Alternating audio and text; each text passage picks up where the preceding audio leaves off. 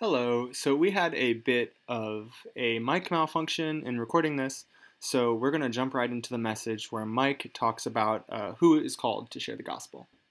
I think it's either in First or Second Corinthians. He's complaining because he feels like he says, "What are we apostles? Are we just monkeys in a cage on display for everyone else? Do we have to give up all these different things for the sake of the gospel while everyone else lives in comfort?" And his answer is no.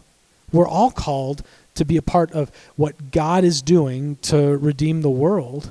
To quote Dietrich Bonhoeffer, it says, if when Christ calls a man, he bids him come and die. Now my dying looks like laying down my life and going overseas to Indonesia. The question that we all need to ask is how am I dying for Christ in the life that I am living? And if we don't know the answer to that, then we need to take a look at our lives. That's really good. Okay, so we need to be looking at our lives. We need to be looking at how do we come and die. What are some things that we can begin doing right now as college students? What can we begin doing to prepare us for that calling to come and die? I think a big part is I feel like there's a process to this, and I did not do that process justice because I clearly did not go from getting saved to Indonesia, overnight. And so I think depending on where you are, I would say that there are a few different things that you can be doing. And the first thing is buying into this idea that God has acted in history to redeem this world, and you have a part to play in his plan to do it. That you have a very real and a very vital part, that he has given you the dignity of having a part in that plan, but also the responsibility of having a part in that plan. And to buy into the fact that, this is real life. I need to be a part of what God is doing. And so if that's where you are, if you've never thought about the fact that God has something for me to do, that not that God saved me to go to heaven. I love that song, but God didn't just save us to go to heaven. He saved us for a purpose, and that's to be a part of his plan. If you haven't thought about that, if that's not in your mind regularly, then I would encourage you to look into some of those verses that I read, to internalize them, because that's the story that we all live in. That God has a reason for us that he saved us for a purpose, and that's to work out his plan on earth. The second part has more to do with calling, and it's figuring out what that purpose is. And I'll say two things about calling tonight. A lot of people struggle with this idea of calling, and I just want to kind of dumb it down. Dumb it down. That's probably a terrible way to say it. But, I really think your calling in life is going to lie at the intersection of two things. It's what you're good at and what you like to do. And so if you don't know what you're good at, if you don't know what skills God has given you, figure that out. Take this time in your college career and experiment. Some of you are going to be like awesome pastors and preachers. Some of you are going to be fantastic engineers or educators, and that might very well be the calling that God has for you to further his mission on earth. And neither one is better than the other. Yeah. And then start experimenting, because some of those things that you're good at, you aren't going to like. Where those two things meet, that's where we're going to find the calling of God. And from there, we need to take the next step of figuring out, okay, now that I know what, I need to know where, and I need to know how. The calling of God is a really special thing. And I think, again, to to take a step of maybe demystifying it for us. I truly believe that knowledge builds burden in our life. When we know about things that are going on in the world and the problems that we see in the world, we develop a burden for those things. And out of burden comes passion. And out of passion comes the call of God. Okay. Rewind that whole thing again. Hit us. Okay. Hit us again. Yeah. So knowledge builds burden. Okay. Burden produces passion. And out of passion comes the call of God. That's really good. And so we as a church are here to partner with God in renewing this world for him. And that means proclaiming who he is, telling the gospel, but also intersects with dealing with some of the real big problems in the world. And so whether it is researching some of the least saved, some of the least reached places on earth, or it's dealing with some of the real problems in education today, or some of the needs that can be dealt with in engineering, do your research. Use this time to look into those things, and maybe while you're doing that, you'll discover a little bit of what God has put you here on earth to do. That's really good.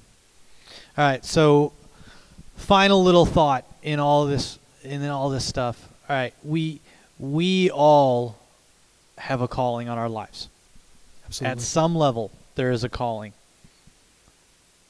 What else can we do to be a part of what God is not doing in our lives? How can we touch the outermost edges of the world if we are called to be an educator, called to be an engineer, maybe here?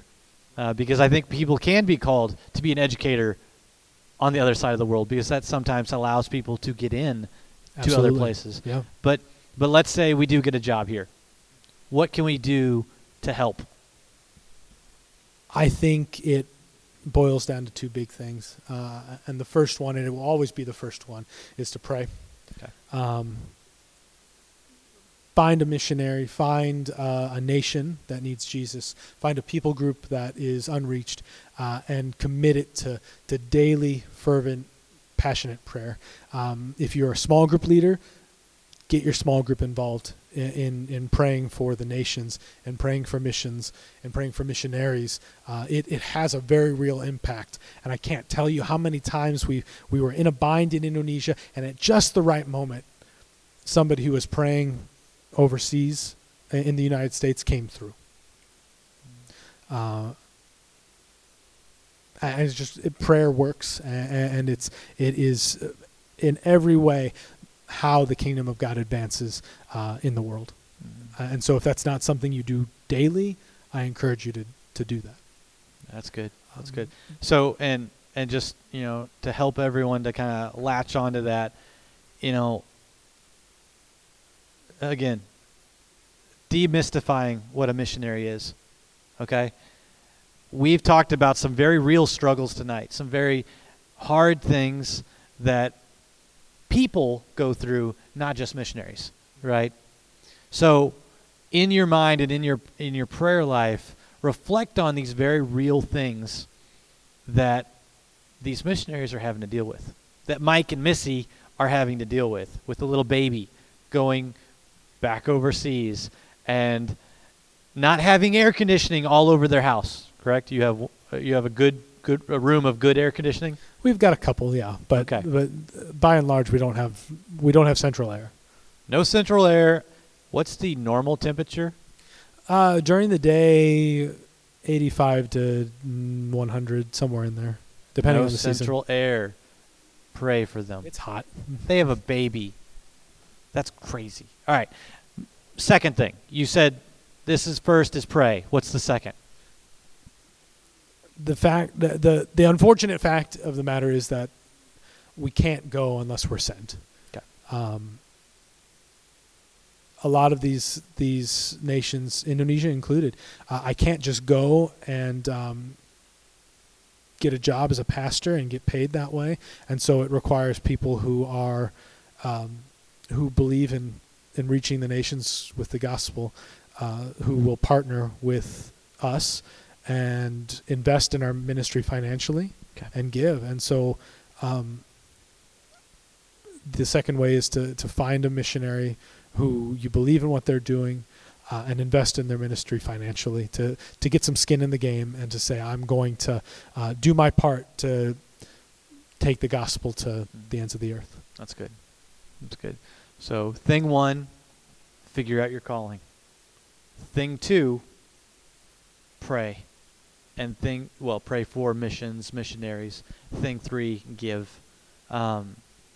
These are straight up crucial aspects of, honestly, what Chi Alpha believes is important to missions. In Chi Alpha, we have a missions motto.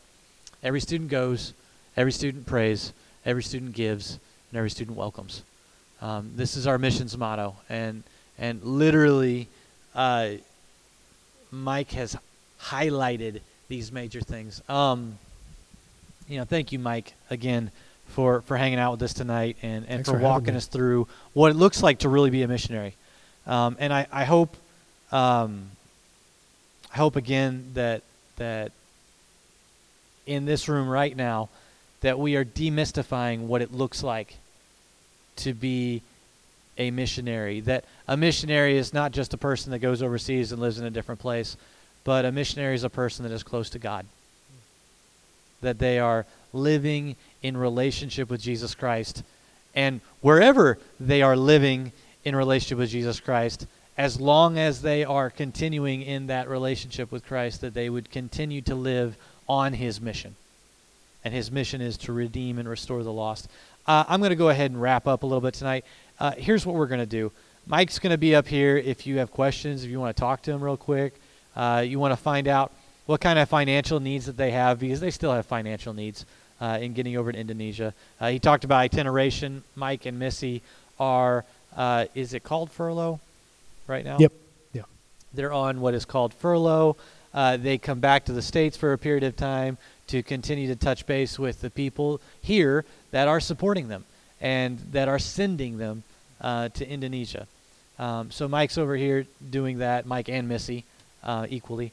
And so just, I want to encourage you to talk to them. I want to encourage you to find out what are the things that they deal with.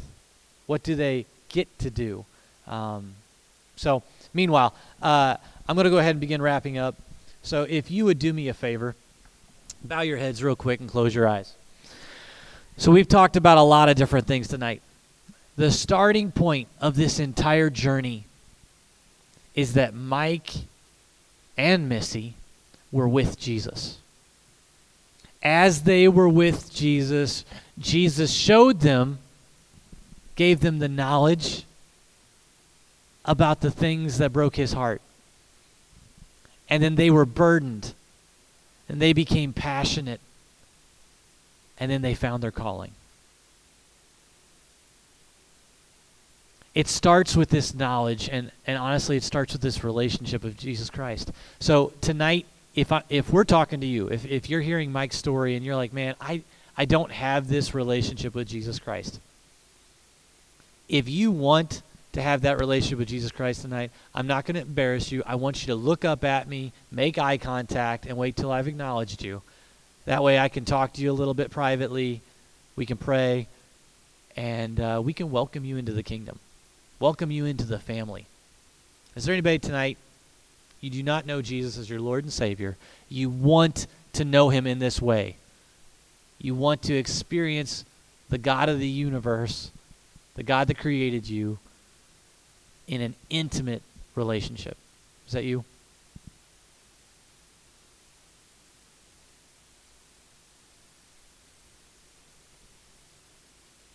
All right, so I'm talking to the rest of you right now. Here's what I'm saying. What is your calling? And if you do not know what your calling is, because many of us do not know that calling. I want to challenge you. I want to challenge you to become a learner. To find these things that burden you, to find these things that you're good at, to find these things that you like to do. And that you develop that into a passion and you allow God to call you out of that. To help him, to walk with him in his purpose, in his mission to allow people to know him all over the world. This is the purpose of our lives. The purpose of our life, if you want to know what the purpose of your life is, the purpose of your life is to know God. And as you know God, to allow other people to know him. He tells you who you are because he created you and he loves you. And out of that, other people can know you too. This is the purpose of your life. To allow, to also to know God, but also to allow people to know him as well.